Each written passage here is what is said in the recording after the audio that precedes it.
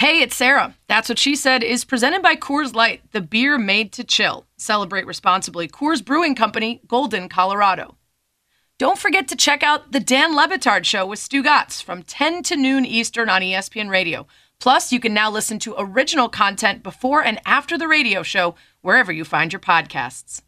That's what she said. That's what she said. That's what she said. That's what she said. Well, that's what she said.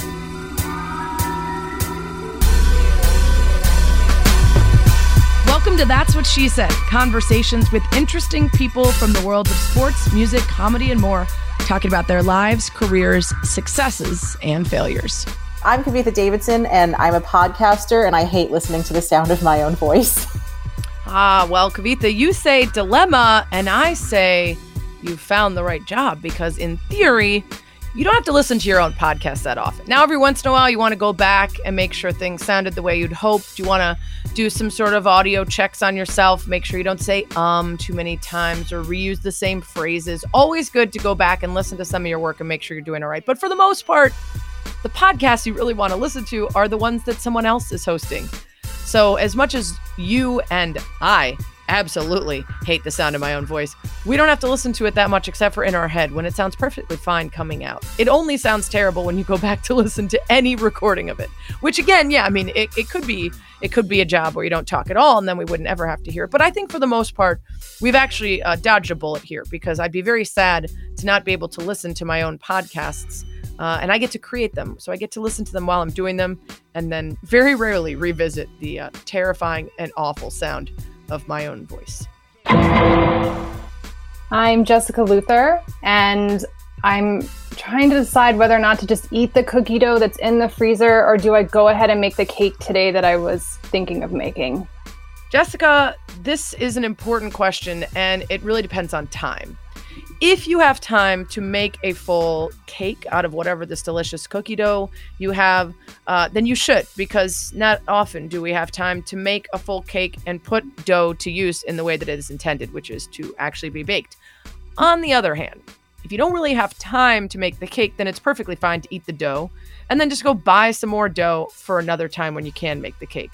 But don't eat the dough now if it will prevent you from making the cake if you have time to make the cake, because there's always time to eat the dough.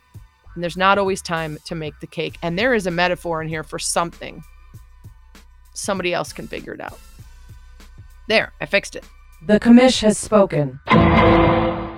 My two guests today have both been on the podcast before. Jessica Luther came on back in July of 2017 to talk about all of her different early work and the work that led her to her focus on gendered violence in sports, and her book, Unsportsmanlike Conduct, College Football and the Politics of Rape. Her investigative work around sex assault on campus, specifically focused on a number of high-profile cases. So she's been on before, but she's on to talk about her new book, and she is also a host of the Burn It All Down podcast, which you can find great conversation there. And her co-author in this new book is Kavitha Davidson, who also came on the podcast as part of a roundtable on women working in the sports industry a year or two ago. She now works for The Athletic, as one of the co-hosts of the Lead podcast and the editorial director as well. She also is on the board of directors at the Yogi Berra Museum. Both of these ladies are women. I really respect their work and their voices on a number of powerful issues, and they've come together to write Loving Sports When They Don't Love You Back. And boy, is this book a powerhouse for any number of us that have addressed a lot of these topics in our work, or have come across them as a fan, which I'm sure many of you have had to figure out how to deal with rooting for a team that has a domestic abuser on it, rooting for an owner that has business practices that you don't agree with, how it is to continue, your collegiate pride for a program that you feel has enabled or covered up crimes. There's so many ways that sticking to sports is really not an option, not just because we're big fans, but because our tax money pays for the stadiums, because We want to be involved in the conversations and keep our jobs, but still bring to light issues that we would like to see get better. And that's what our conversation is really about. How did they figure out what issues to tackle of the many that sort of are a conflict with sports fandom, what their solutions are, what they imagine the response will be from many to two women saying, here are the many things in sports that should be fixed so that we can enjoy it without feeling these conflicts. And also just how these issues are reflections of issues that are endemic in our larger society. It was a really great conversation. Could have gone on a lot longer. I also played therapist to Kavitha as she dealt with her move to LA and now back to New York. It's a good one. I hope you guys enjoy it. That's what she said. So happy to have these two ladies on the podcast to talk about their new book, Loving Sports When They Don't Love You Back. I actually had both of you on the podcast before. Jessica, you came on in July of 2017 and talked about how you and Kavitha had started writing this book. So in case people are wondering how long it takes to write books, it's a long time. But for those who didn't listen, if you can just give a brief background. We talked a lot back then about how sort of a through line in your career was bodies and ownership and power. And that was something you studied early on, and it sort of became a part of your work in the sports world. And you made a name investigating sexual assault on campuses, including some big high profile stories like Baylor. But for those who don't know Jessica Luther, the quick summary of who you are and how you came to be. The quick summary.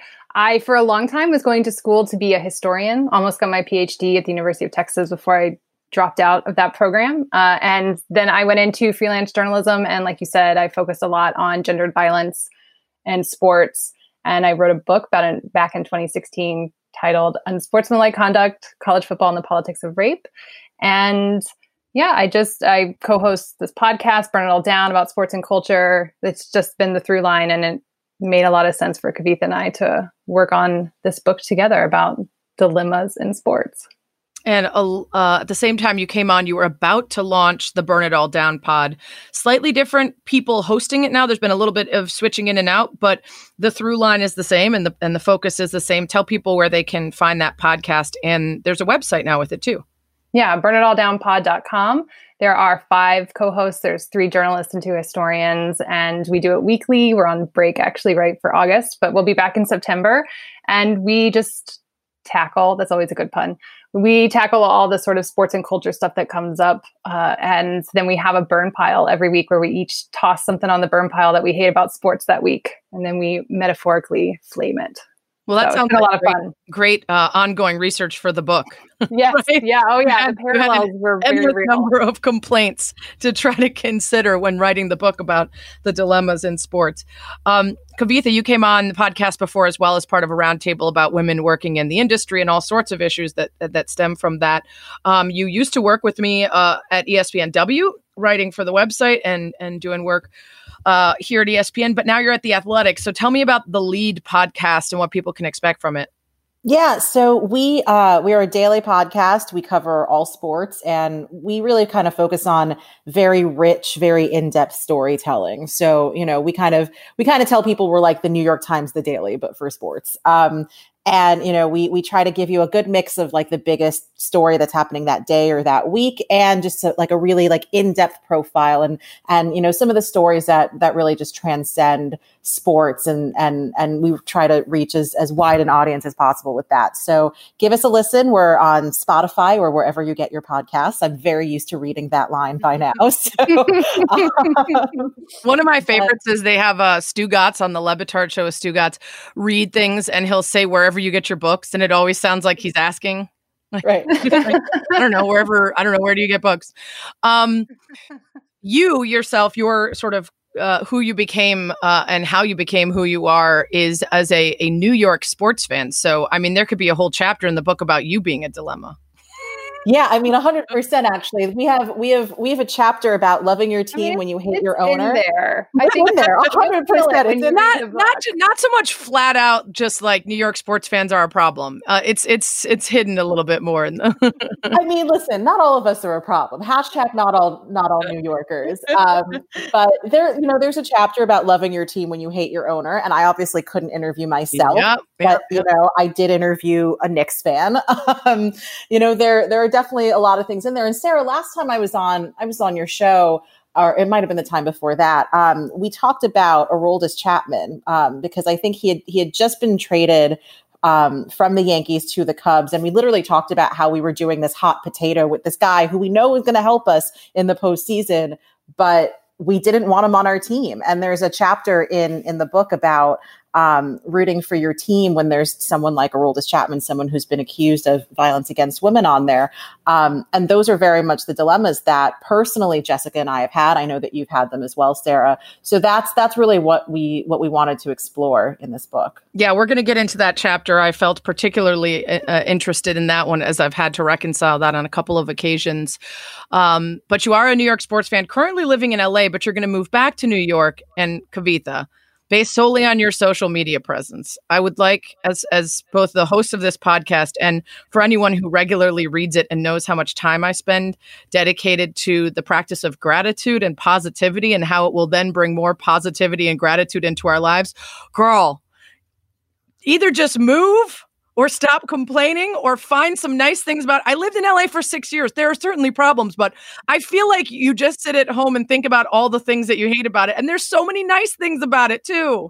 Okay, well, there are some nice things about it. You have to understand, I also can't drive, and you can't experience the nice things in LA. You can't experience anything in LA. Why can't you drive? You don't have I'm a New Yorker. I've literally never been behind the wheel of a car. You moved to LA and you can't drive? That's your own fault. I mean, I didn't choose necessarily to move here, but I can't drive, and I also I was an urban studies major. I'm against driving culture. Honestly, we don't need to get into it, but the freeway system in LA is literally built on segregation and racism, and that's one of the major problems I have with the way the city is actually built and set up. But no, I cannot drive. I'm one of these New Yorkers. I have literally never been behind the wheel of a car. Yeah, but also, I mean, let me tell you, I've also been dealing with, an abusive neighbor and, some things that, and quarantine in a city where I literally don't know anybody. So yeah, I think listen, it's a tough draw. I respect that. My point is simply that when we're in bad situations, the way to make them better is to think about the positives that we can find every day instead of continuing to beat the hell out of the negatives until they feel even worse than they are. Well, we did lead this conversation with my being a New Yorker. That's true. That's true. And honestly, you New Yorkers take pride in not being able to drive in the year 2020, which to me is the root of some of your problems. But this isn't a therapy session for you, Kavitha. Although sometimes when I'm reading your social media, I feel like it should be. I want to just send you a bunch of beautiful walks and hikes in LA and spaces to go. And yeah, I don't enjoy hiking. I very much enjoy food. So beautiful food in LA, great restaurant. There is very good food. It's real far. It takes me an hour to get anywhere. Drive there, yeah. Well, I have to take an Uber, but before the shutdown, I was getting through my life in LA by going to the Philharmonic and going to a nice tasting menu every week. So now I can't do any of those things. Oh, I can't even imagine moving to LA and not driving. That should be a book in itself. Speaking of the book, now that we have sort of a background on both of you, and we could do longer on that, but I really want to get to so much of what's in the book because it's so great. This is a bit of the blurb about the focus of loving sports when they don't love you back. For the authors, sticking to sports is not an option, not when our taxes are paying for the stadiums and college athletes aren't getting paid at all. But simply quitting a favorite team won't change corrupt and deplorable practices, and the root causes of many of these problems are endemic in our wider society. I mean, this whole book, and I haven't read the whole thing, but I've skimmed through all of it because I just got it a day or so before this interview. It's not actually out yet. Was just things that I'm talking about all the time and that come up all the time. And especially that last bit, which is when people ask, how do you fix any number of issues in sports? I say, first, we have to fix society. Misogyny in sports is because misogyny in society. Under-resourced programs for women is because of that in society. Racism, homophobia, everything else. So when you tackled writing this book, Jessica, how did you figure out to focus on the ways that you can identify it within the sports industry? And of course, its roots in larger society, but without feeling overwhelmed that these are problems that are need to be tackled at the largest level versus just at the sport level. Yeah, well, I think one of the things that's nice about sports when you look at it this way is that you really are. I mean, we're talking about society. I think Kavitha and I would agree that all the stuff we're talking about in the book are things that we would fix in the society if we could, but sports allows you to really focus in really hard and to talk about something that a lot of people deeply love and identify with. And if you can get them to question things that seem normal in sports, then the odds are high that those things are going to reverberate out, right? Because there's something about sports, right, and identity and the way that people just care so deeply about it, say more than movies or some other part of pop culture. There's parallels, right? But so I think in that way, sports made a lot of sense. But of course, for Kavitha and I, that's something that we are those fans. We both have deep identities within teams that, as Kavitha was talking about earlier, we've had to deal with over the last few years, 10 years of our lives. So it made sense to us to do it this way and to talk about it this way. And it feels productive to do it that way.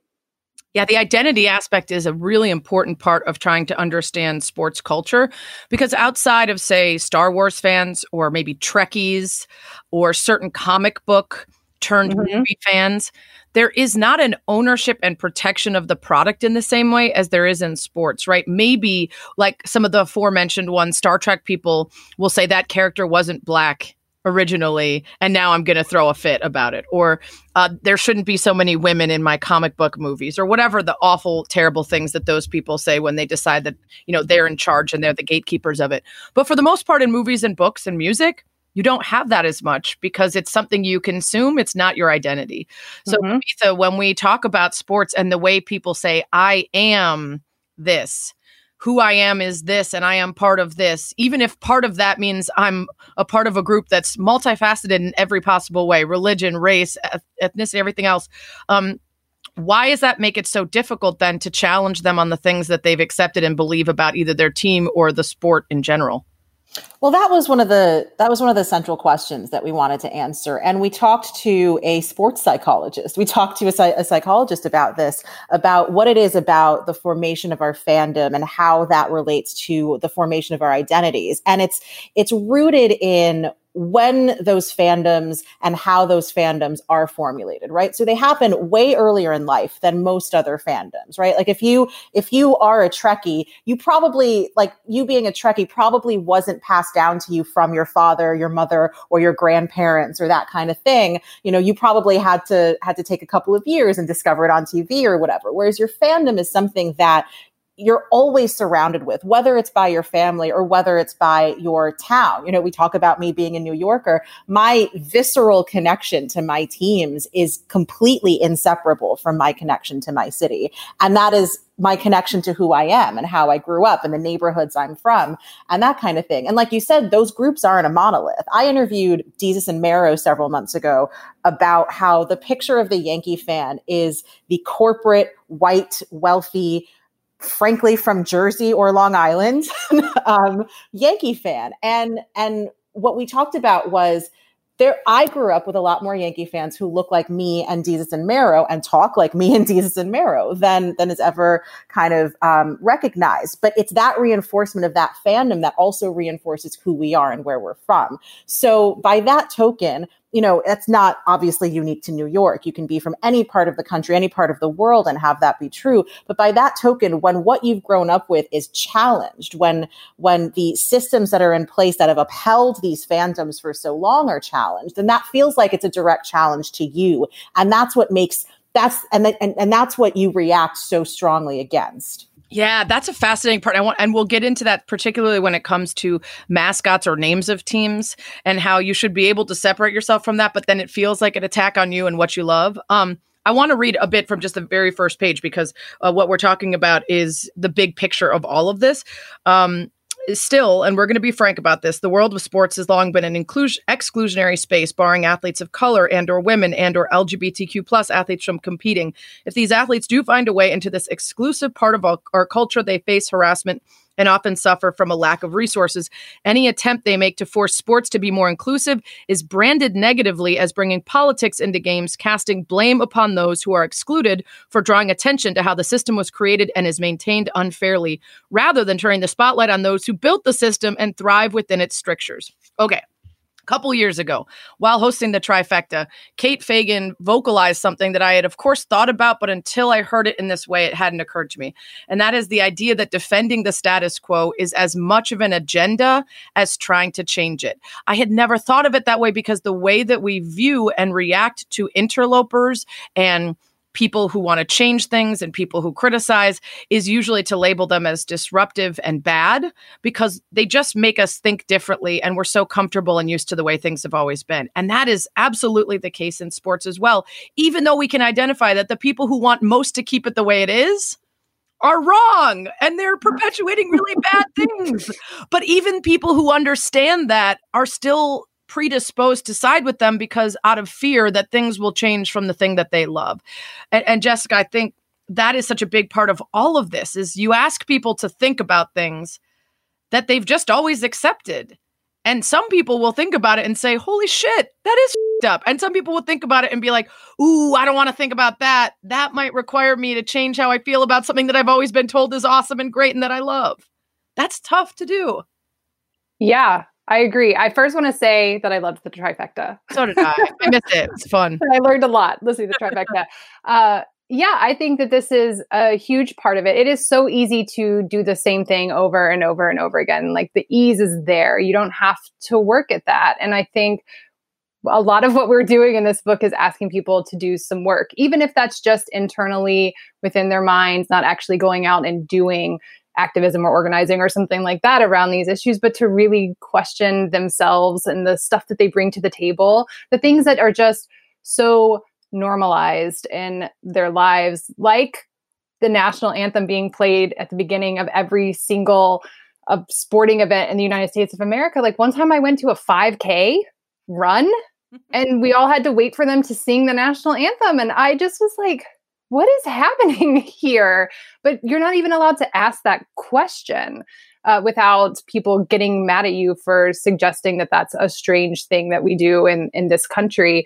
And so I don't know. It is, what do you do about it? I mean, it's always going to be, that's the big thing. That's the rock you're pushing up the hill, right? That keeps rolling back down is that pushing up the rock up the hill is really hard. And it would just be easy to let it roll down and just sit there.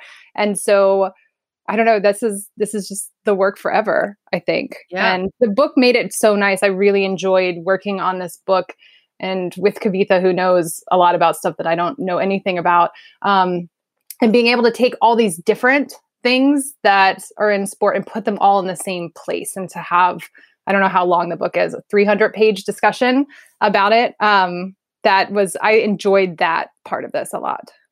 Well, and the writing of a book like this and having the conversations and at least introducing them to people is part of the pushing the rock up the hill that you have to decide to do. But unfortunately, so much of how it is perceived is the people pushing the rock are disrupting the beauty of sports, the escape of sports. But again, that requires you to ignore something quite obvious, which you write in the book as well.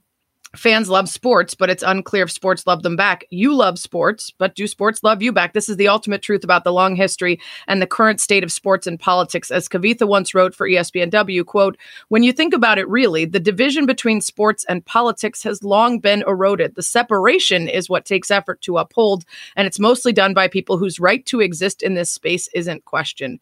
Right? Stick to sports only works for people who are invited and welcomed and treated well within sports. So it's not, in fact, an escape for a Black athlete who has racist slurs hurled at them on the field.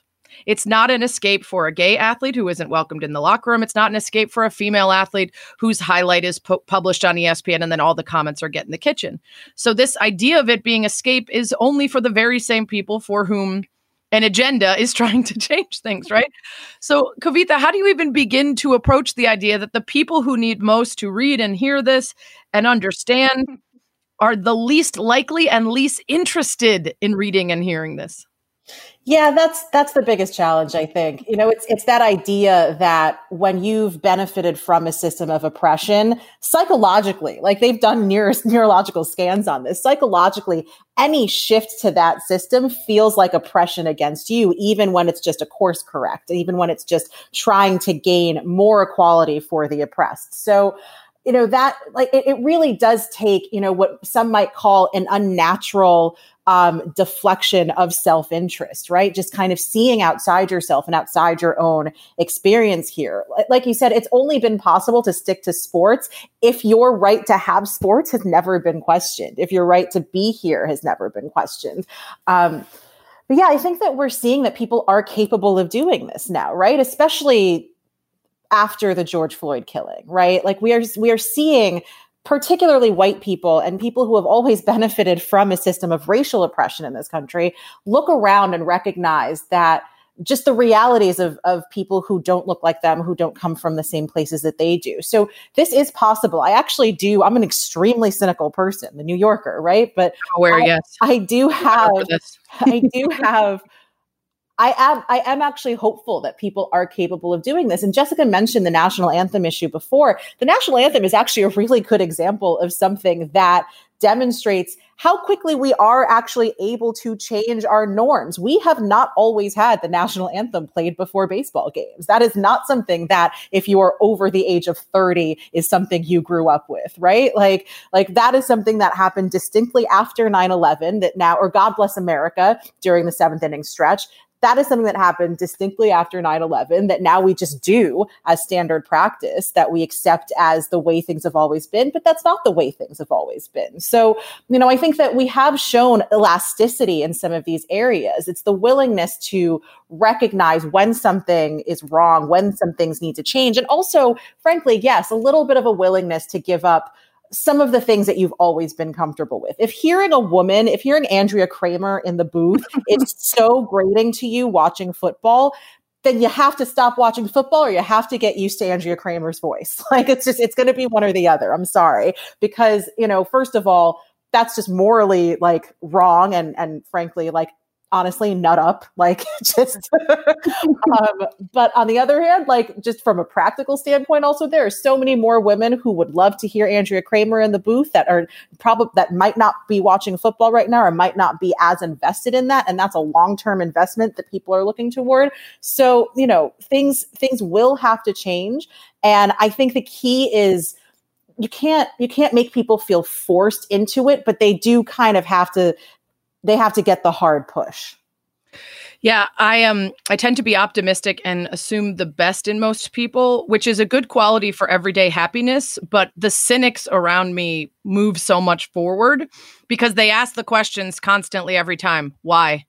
Why do we do that? Oh, should we still do that? And I'm like, that's actually a great point. Why do we? Like, instead of me just being like rainbows and butterflies. So it's really useful, and more so every day becomes obvious why it's so useful to ask why things have always been the way they are and if they could be better. There's any number of topics in this book that we could get into, from NFL concussions to dopers or domestic violence abusers that you root for or don't root for, if that's the choice, criticism of women's basketball, acceptance of LGBTQ. There's a ton of things in here, and all of them are things that have come up over the course of my years working in sports. Jessica, which is the worst for you? I know that's sort of a tough question. As you're writing this book, which one comes up the most to you in your attempts to love sports? And how often is sports telling you, I don't love you back in the form of this problem? I mean, I think the most obvious answer is anything around gendered violence. I've given up basically college football over the last 5 to 7 years, which when we talk about identity, I tell the story all the time, but when I was deciding which university to go to, I only applied to one. Like I was going to Florida State because my dad and my mom did, and because I was going to watch Florida State football. Like that was the only thing I wanted out of undergrad. And I got it. We won a national championship. I got to be there in the Superdome in New Orleans for it. Like everything I wanted, I got. But I don't follow it very closely anymore. I do it enough to do my job, but I certainly don't have the FSU football schedule in my calendar anymore like I used to. Do the countdowns for the Miami and UF games and stuff like that. So in my own personal life, the work that I've done has certainly driven me away from certain sports. But you've said something earlier, Sarah, like one of the things, I love tennis and I don't want to know anything about it. Please don't tell me any single thing about tennis. Like I don't want to it be ruined. Ignorant. Yeah. Like I want to be ignorant of it so that I can just continue my fandom of it in that way that feels more pure or something, where I feel exhausted a lot of the time. So, I mean, I think that's obvious. I will say, as a Florida State fan, the chapter on racist mascots, I knew a lot of the stuff going into it, because of my time doing my history PhD at the University of Texas. But that's why FSU is in that chapter. I wanted to make sure that I addressed that directly, because that's part of my own identity. But also working on that was when I really started to get rid of everything in my house that had the mascot on it, which was not, I mean, I had a children's book for my son that had the mascot in it. I mean, coffee mugs. We took the tag around your license, or the thing around your license tag on your car. Holder, yeah. Yeah. Thank you. We had to get rid of just the amount of stuff that we had. So in my personal life, that was a big one for me while writing this book. I'm currently addressing that with the Blackhawks, which for years have had their own different narrative around it, and it has felt quite different from anywhere with a Indian chop or a racist, name or face. But the more I'm listening to Native American people who say any mascot, any caricature, just unfortunately creates the wrong idea, especially for children in that culture. It feels inevitable now that will change. And I feel guilty now. I have this extremely broken in hat. And part of the reason I always wear it is because it's just black with the logo on it. And so it's an easy goes with everything. And now when I'm I don't know if that's the go-to, it's complicated. It's hard, which is why these conversations are useful and interesting, is because they're complicated. It's not as simple as O.J. Simpson is a bad person. Stop rooting for him. Right? Well, That's pretty easy. If the Blackhawks do change their name and their logo, will you feel a sense of loss for whatever that changes to? So I'm a tough case because I feel very tied to them in the sense that when I moved back to Chicago from LA, I became a sort of beat reporter type role. And so I was embedded with the team for their runs. They won 3 cups in span of 8 years. I know a lot of the players. I have a lot of great associations, but I also didn't grow up loving them because the owner was like, let's black out the games in Chicago so people will have to go in person, which instead just made it so most people didn't know or care about the Blackhawks. And also because my parents aren't really into sports. So I had to choose and become in love at different times in my life with the things that I introduced myself to. But I can see how somebody whose family for generations has been going and attaching itself, it does get complicated, right? When you bring back the old ones, are they Chicago hockey greats versus Blackhawks greats? It's semantics. Who gives a shit? But for some people, it just makes things stickier than they would like, and they want to remember it the way they did. What's the worst for you, Kavitha? Which one stood out to you the most? I think definitely the gendered violence one. I've written at ESPN. I wrote about being a sexual assault survivor myself, and this is just something that comes up in my personal life so much, let alone the professional life. I mean, Sarah, you and I wrote and talked a lot about together when we worked together about the professional stickiness of this particular issue. But just, if I'm at a bar with some friends and, like I said, Aroldis Chapman comes on, or, you can there's so many other names that you can throw out there.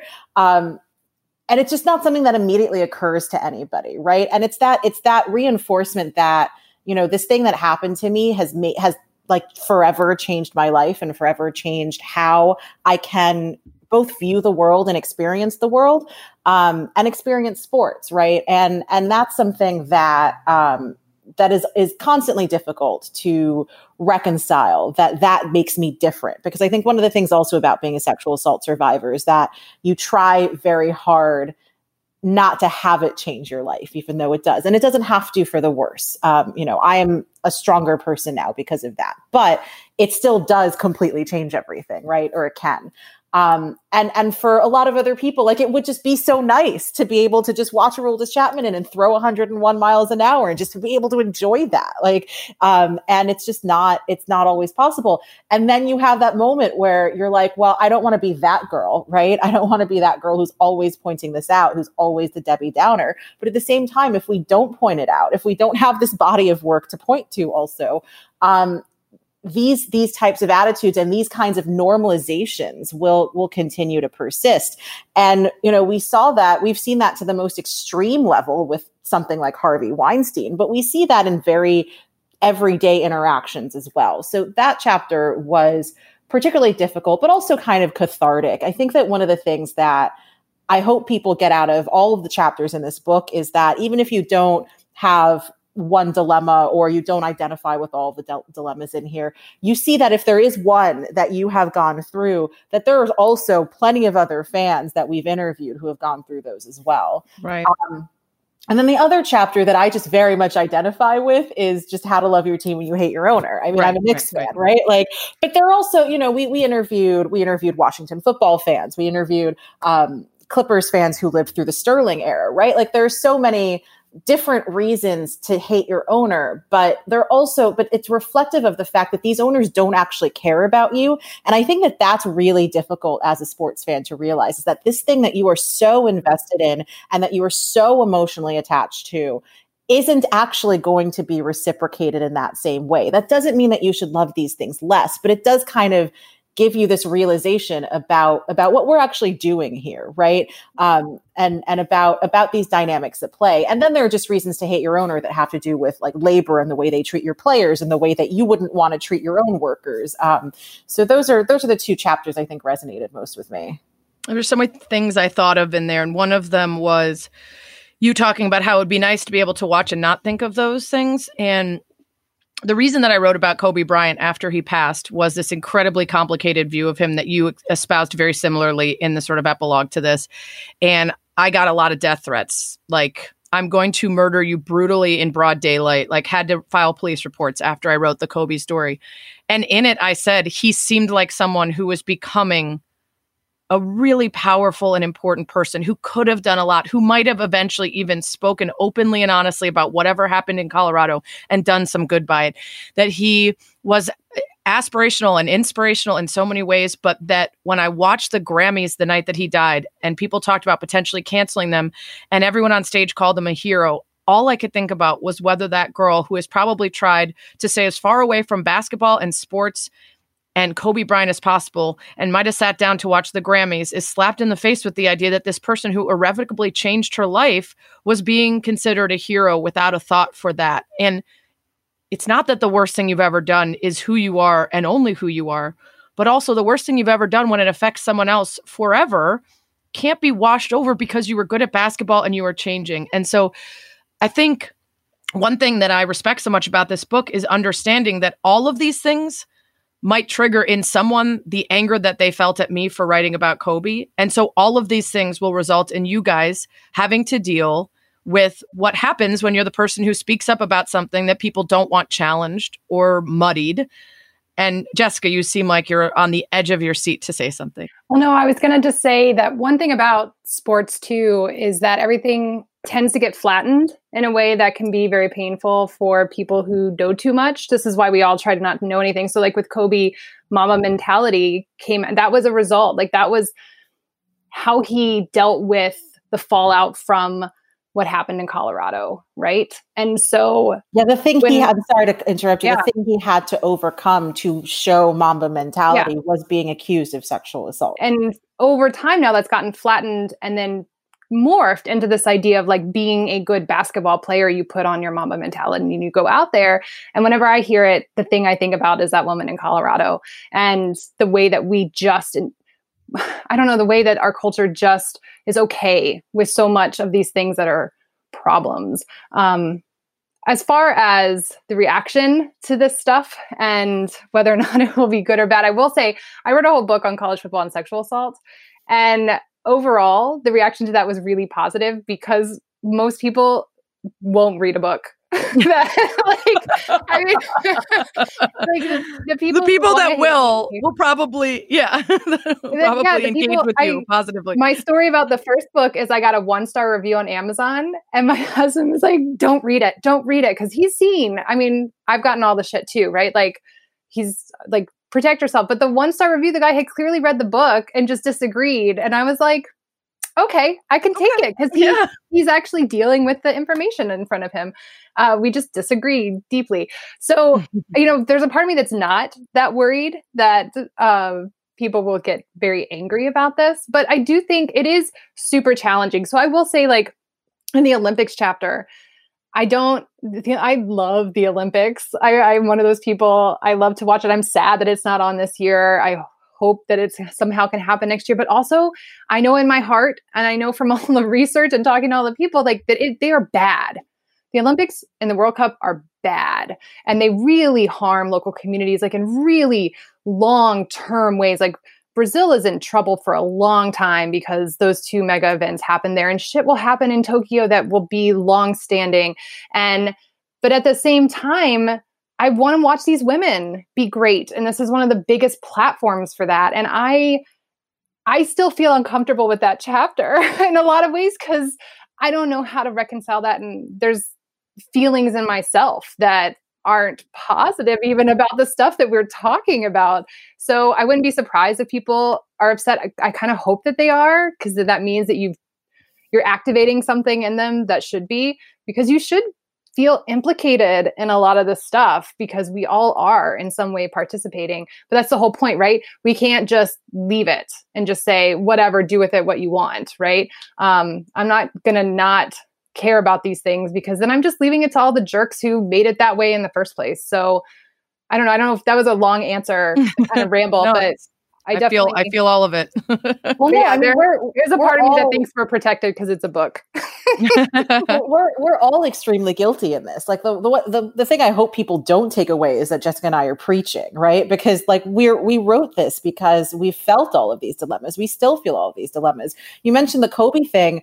You know, when Kobe died, I was on my way with one of my producers to go do some field reporting for another thing. We turned the car around. We just took the mic and went down to Staples Center, and I had to put on like reporter face and not react to anything and everything. And then we got everything done. It was like a 14-hour day. And then I went home and I just cried. Like that's, you know, I let myself feel those things. And then the next day I sent a note to Jessica and our publisher, and I was like, I think I have to add a part of this to our epilogue, to our conclusion, because this is exactly, Kobe exactly encapsulates in just one thing how I've gone through every stage of these dilemmas, right? And I still feel like I love Kobe. Like I can't tell you, like, you know, the first time I hate LA, but the first time I ever came to LA, I was 14 and it was a birthday present. And it was the first time I'd ever been to Staples Center, and I got to see Kobe. Like that was the reason we came here for that trip. So I can't, and obviously like, growing up with the Knicks after like 1999, I had to find something else to root for in basketball to keep me interested. But you know, I also, what I wrote in this epilogue, what I also remember very vividly is, you know, I was 14 when when Eagle, Colorado happened, and I didn't want to believe it was true. And I like to think that I was a feminist because I was raised by extremely strong women, but I was 14. I didn't really know what that exactly meant. And I remember saying, this woman is a cleat chaser and a star. And she was, you know, why would she be in the hotel room? And all of these things that now, as an adult and as someone who has covered sexual violence and who has been the victim of sexual violence, I have a greater understanding of, well, these are not productive. That's the playbook. That's the playbook. That's the playbook that we've all been taught every time. These are the things you ask, and this is how you know that it's always the woman lying. And it was the automatic thing. As a 14-year-old, it was so ingrained in me. And in the, 15 years since then, I've come to realize that, like you said, that is completely out of the playbook. But I've also, and I've tried to correct that, and I've tried to hear more about what could have possibly happened, and tried to understand more about what this woman went through, because I've been through something similar, frankly, but also just because I've evolved in how I've looked at these issues. But through that entire process, through those 15 years, when he died, it just brought back how much I still love Kobe Bryant and how much he still means to me and meant to the formulation of my sports fandom. If I was 10, 12, 14 years old when he was, really like coming up in the league. And it just brought back this flurry of exactly these dilemmas that we write about in this book. So I just wanted people to know that we don't think we're better than you if you've been through these things and if you think these things, because I'm still dealing with these. Well, and that's part of it too, is it's not black or white. bad or good, either stop watching sports or stop complaining, which is, that kind of logic reminds me of when people say, oh, well, if you're getting harassed and you're not getting treated right, you should leave your job. Okay, good. So I should just leave the whole company full of the harassers. Or if you're at ESPN and you don't agree with everything ESPN does, you should leave. Okay, well, then we just want to leave the company to all the people who do agree. Like, that's not how it works. And that's not how it works for sports too. So I'm sure you guys will be accused by some of just, if you don't like it, leave. Or if you're going to complain about it, stop watching. And it's really not that simple. But one thing that I've done one thing I'll say about this job that I actually appreciate is the social media receipts and the people who want you to fail actually have made me a better person. Because if my hypocrisy gets called out and someone finds something from 10 years ago that I said or wrote, and I feel differently now, then I can just say, I feel differently now. I've learned so much. I've evolved. And absolutely, I was wrong back there, but I feel differently now. And it stings and it hurts. But being called out has made me a better person because it also makes me want to be more true to what I say and how I feel and not give myself outs. And that involves things like, I don't like comedians who are going to do bad things to women and ruin their careers. But I do like Louis C.K. and I've seen him live a bunch of times. So I'm going to stick with him. I don't do that. Shaun White, I was watching at the last Olympics and he did this amazing thing and I had not heard about his issues. So I'm on Twitter. Oh my God, how amazing was that? And instantly, 5 people were like, dude, haven't you heard about Shaun White? I start Googling. I'm like, shit. But I've stopped hanging on to people because I want to create a space that they get to be that doesn't apply to everyone else, whether that's Patrick Kane or Aldous Chapman or anybody else. I'm not allowed to discriminate based on whether it means something to me. And if you decide that, it is easier to be consistent. It sucks. It sucks to not be able to just make up rules for the people that you want to excuse. But I also do that allowing myself to be human and understanding that it's going to be tougher with some people than others. But if people hold me accountable, I want to be able to be honest and genuine in defending how I feel and who I am. And Jessica, I would imagine that pulling away of the Band-Aid of let me defend the Seminoles. Let me move a little bit further away. Let me now realize that I don't want to be a part of it. That's a long process. And so for people reading, it's not an instant snap of your fingers and suddenly this stuff should matter more to you than generations of fandom, but it's something to consider. Yeah, it takes a long time. And I think we're always shifting. My hope is that college football does all the things that I wanted to do and I can go back to watching it and feel better. I don't know, CTE, is that ever going to allow me to really, but still that I want them to pay the players. I want more accountability when these issues pop up around gendered violence, whatever that is. I want those things to happen so that I can be a fan again. It's so funny that you mentioned that as having to let go of these people as some idealized version of them that is the athlete. One of the things that I do with one of my good friends, Dan Solomon, who I report with a lot, something will happen in the news and I'll text him and I'll be like, I never want to hear a bad thing about this person. Please be good. Please be good. Please be good. Can you just be good for the rest of your life so that I don't ever have to reevaluate and do that work that you're talking about. And so I'm trying to remember the last person that I don't even want to say it out loud, right? I just had one several months ago, and I think Gabe Kapler had said some amazing things about his players and how he was empowering them to be good people. And I was like, now this is a leader. I'm excited about this. And immediately someone was like, Gabe Kapler was the one who was with the Dodgers when he oversaw the minor league sexual. I was like, yeah. 2 seconds. Yeah. It only took 2 seconds. It's like Penny Stills. Are you listening to me right now? Can you please just be good forever? I don't want. We all have the ones that we're like, please don't. But we have I say that because I know from experience how hard that is. The reason I started writing about gender violence and sexual assault in college football was because the Florida State Seminoles had a quarterback who was a phenom, and he took us to the national championship, and he was also reported for sexual violence, right? Jameis Winston. And that is how I got into writing on this. And so the first thing that I ever did around this was reconciling my own fandom. And I can remember that season defending Winston because people made fun of his accent, right? Because he's very Southern and there was so much racist, classist shit around him. And so I had spent months doing that work of no, and then having to just suddenly recalibrate and make sense of that for myself. So, it's a long time, and I want it I want it to change and get better. And then I will also change my own relationship to the sport if and when those things happen. Right. So like it can go both directions. It's not like it's always you just shedding. I want to be in that fandom, in that community too. I want to love the sports. Kavitha, I imagine that, you're younger. And so more of your life has been spent on the internet being called out or realizing a shitty take years later or evolving. How for you has this, I would imagine, writing this book and having to put into words things that a year or 2 or 5 from now, you'll be like, maybe not on that. Or like, I was spot on that. It must make you very thoughtful about the roots of your opinions and how formulated and secure they are, and being certain that they aren't being affected by a momentary affinity for somebody or belief in something. Yeah, I mean, I think that's definitely true. Being on the internet, and especially when I started to be on TV a little bit more and have more of a public profile, I was like, oh, maybe I should go back and look at my previous tweets and just see what, because I've been on Twitter, I think, since 2009 or something, or 2008. And what was 19-year-old Kavitha tweeting about?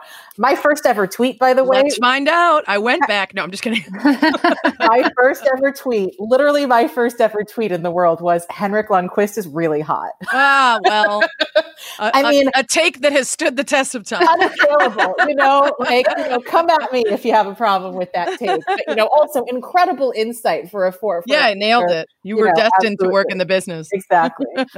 And defend women's right to be here because, we don't just like the athletes because they're hot. That take will absolutely hold up. But I also remember referring to Sidney Crosby as Cindy Crosby. I also remember referring to the women who were partying with Josh Hamilton as cleat chasers, and there are things about that will evolve. But as far as my opinions, I think especially when you write a book, you have to really think through these opinions. It's not the same as firing off a tweet. But a lot of these things that we wrote about are things that we've been grappling with for a lot of years and are things that we've thought about for a lot of years. But it was really helpful for me to, we interviewed so many other fans and we interviewed experts in these fields. And we kind of approached this. It is kind of, ourselves are very much in this book, but it's more of a report. I come from a column writing space. This is more of a reporting space. But it was really helpful to get the various perspectives here, like in the Loving Your Team When You Hate Your Owner chapter, there is, we interviewed a fan of the Washington football team, and he literally said he's, when he's at home in Baltimore on Sundays, he goes upstairs when the family is watching football. He is just done. And then we interviewed people who said, I still need to watch the game, but I sit down when Jose Reyes comes to bat, that kind of thing. And the fact that there really is no one right answer, and all of that taken into consideration when you're formulating your opinions on these things is really important. But also, like you said, giving yourself space to grow and evolve in them. And I think one of the spaces that I have grown and evolved is in the sexual violence space, because even when we're talking about something like Kobe Bryant or Jameis Winston, or some of the cases that are way more cut and dry, I've heard from a lot of fans who are Black men who will remind me, not that I ever forgot about this, but of the history of white women accusing Black men, especially athletes or, physically strong Black men, of sexual violence. And that is always underpinning these conversations. And it's not as easy as just saying this, this person is accused of this, he is canceled forever.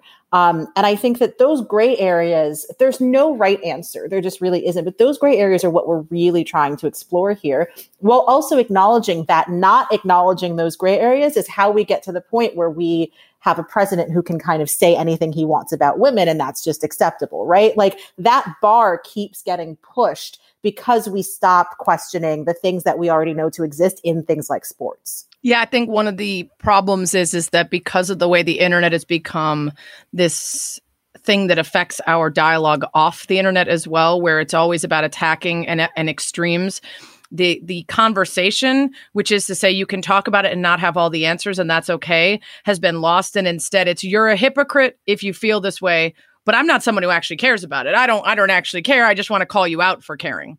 Right. And that serves nothing and no purpose other than to try to silence people who want to bring up topics that deserve to be discussed. And Jessica, I'm curious about that part of it, because I always try to balance wanting to talk about important issues and wanting to make sure an audience that might get complacent continues to challenge itself and its views. But I also don't want to lose that audience because I'm considered shrill or cynical or naggy or any other term given to a woman who brings up topics that they would rather ignore. How do you balance that? Because I do think the older I get, the less I give a shit about it, right? But at some point, if you don't give any shit about it, no one's there to listen to you anymore because they're sick of you complaining. So how do you do it?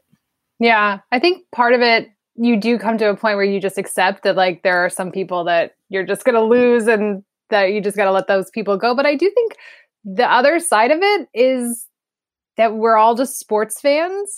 Like sometimes I'm looking at social media and watching you guys tweet and you just love sports a lot.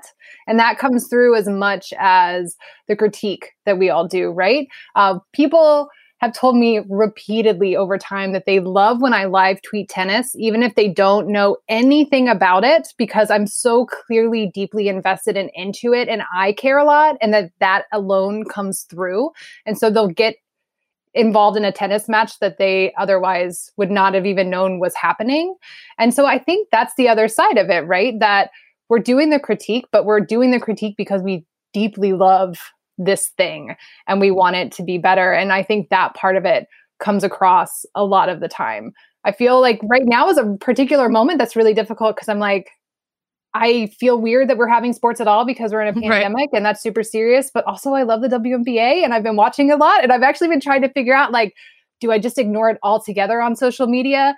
Do I show that I'm a fan? Do I do the critique? Like this is a particular moment where I found it really difficult to figure out how to balance all of that stuff together. But I do think that's the other side of it is the sports fan. Yeah, what we're going through right now, I think, is like the perfect encapsulation of what we've written of the central question of the book, right? Like Jessica said, I don't think it's safe to be playing sports right now. I just don't. I'm really scared. I know 20 people who died because I'm from New York, and we all, like those early days. I've been on way too many Zoom funerals, and those early days, New York was the only place that was really hit, and it felt like we were, even though I was here in LA, it felt like we were very much on an island. And I'm not happy that other people are now going through this. But I think that everyone can now identify with what it felt like to be a New Yorker when the pandemic first hit. But at the same time, I would talk to my friends over there who would be, they'd tell you about the sirens going by five times every 10 minutes and just what it was like to be in New York in March and April. And when there started to be a glimmer of hope that these leagues would restart, and I would be like, especially in my then relatively safe bubble in LA, well, guys, like, you're seeing the worst of this and this isn't safe, obviously. And they'd be like, yeah, but it would give me a little bit of a sense of normalcy. And I can't argue with that. That is so understandable. It's like, and so real that yes, like this probably isn't safe, but I kind of need this. And this would give me so much comfort. And let me tell you, like when baseball came back, like I've relished every minute of it for however long this weird experience. Well, and it's a business too, in the sense that it's not just rich players and owners who are making money. It allows it to keep moving forward, which then allows them to pay all the other staff members and employees that otherwise have not been employed or have been furloughed, right? It needs to thrive in order to keep all the underlying structures that are held up by it going, which a lot of people forget about when they think, oh, we would just need these millionaires to keep playing. We did an episode actually where we interviewed one of the stadium workers for the Cubs. She goes by the alias Val Capone. I know Val. I'm friends with Val. There you go. Okay. Badass rollerblader, roller derby. That's where she has her name Val Capone from. Yeah. We've partied many a time out in Mesa for Cubs spring training. So Val's a good one to have on. I'll have to go listen to that. Well, we could go on forever, but we've run out of time. This book is really important and thoughtful, and it's not just for women, and it's not just for people who are cynical. It's for people who do love sports and would probably be very well served by thinking through and reading through some of the issues, have a better understanding of how to balance what they're feeling and the sort of cognitive dissonance that's required with a desire to potentially nudge a little bit of change and make it easier. And I love that optimism from you, Jessica. It's like, well, if they just do all of the things that I want them to do, then we could have a great relationship. I know, put me in charge. Yeah, it's the way Kavitha's dealt with every boyfriend. If they do all the things I want, we could be really happy. Why won't they? But congratulations on the book. I know it's probably weird to finish it and celebrate it and launch it during a pandemic, but I think it's going to be really well received. And thanks so much for hanging out with me. Thank you. Thanks for having us on. That's what she said. It's time once again for South Bitch Sessions, where I rant about something that bothers me and I fix it. And this week, it's a pretty easy one, and it falls perfectly in line with the guests I had on today. And it's sports broadcasters who forget that part of their job is to filter what's in their brain before it makes it to their mouth. It was a weird week for that. And I don't know if it was because I was on vacation. So I really stayed away from social media and my phone and work stuff. And it felt like I came back and it all piled on at once as a sort of a welcome back. But Thom Brennaman, during a hot mic moment that he didn't realize he was on the air, used the gay F-word slur. Mike Milbury made a throwaway comment during an NHL playoff broadcast that sort of painted women as distractions. Former driver, now commentator in NASCAR, Paul Tracy, drew attention to Danica Patrick's shoes when she was ostensibly on to be an analyst, calling her shoes sexy twice and then stating he's always been a sucker for sexy shoes, which, again, she's just doing her job as an analyst and no one needs to know about your sex time thoughts, Paul Tracy. One day if I snap, it's probably going to be about this because it feels like such an obvious thing. We went over this many times before where you're in the middle of watching a college football or an NFL game and all of a sudden the camera pans to the crowd and the old ass grandpa of a broadcaster decides to share his sexual thoughts about the 19-year-old girl that they just showed, or say something stupid and gross like, hey, all you kids out there, go be a quarterback. Those are the kind of women you'll get. Or, oh, lots of guys just applied to FSU after seeing that. Like, it's part of the job to not say those things. And trust me, as a woman who is predominantly talking about men's sports and is looking at men running around in any kind of uniform or outfit, I got to do it all the time. And I do, because that's the job. And yet these men who are seeing like a woman per 100, if that, can't just keep their thoughts in their pants. Lindy West, who is a great writer, wrote about Olympic coverage of female athletes a couple years ago. And I always go back to that story for any number of quotes, but I love this one. This is one of them. It was a do's and don'ts. Don't bring your sex feelings into it. And yes, I'm aware that there are more than several women on Twitter with passionate opinions about the shoulder to waist ratios of the piles of trapezoids on the men's swimming roster. But there is not currently a vacuum of serious, well-rounded coverage of men's sports. There is not a historic precedent of men's bodies eclipsing their accomplishments and in turn undermining their credibility and hobbling their upward mobility in every major industry. It's okay to have sex feelings. Just watch where you're spraying them. So I would say if you're listening and at any moment you thought to yourself, but I heard a woman once say, there are any number of reasons why it is much less damaging and problematic. Doesn't mean it's great. But when these guys do this, it's far more than just a throwaway comment. It reminds everybody watching that we're watching through the male gaze. It reminds everybody participating that women are there to be objects or distractions or to be objectified. It reminds everybody watching that the women who do make it and are a success and are offered up as experts to give their opinions are still then reduced to a sexy pair of shoes. That's what I have to say about that. And as for Thom Brennaman, I've said plenty about that, unrelated to objectifying women and more about the thoughts that are in your head and the things that come out of your mouth when you think people aren't listening are who you are. Your excuse saying it's not is believed by nobody. All right. I feel good about what we accomplished today. Everyone stop being assholes, please. I came back from vacation and I expected better.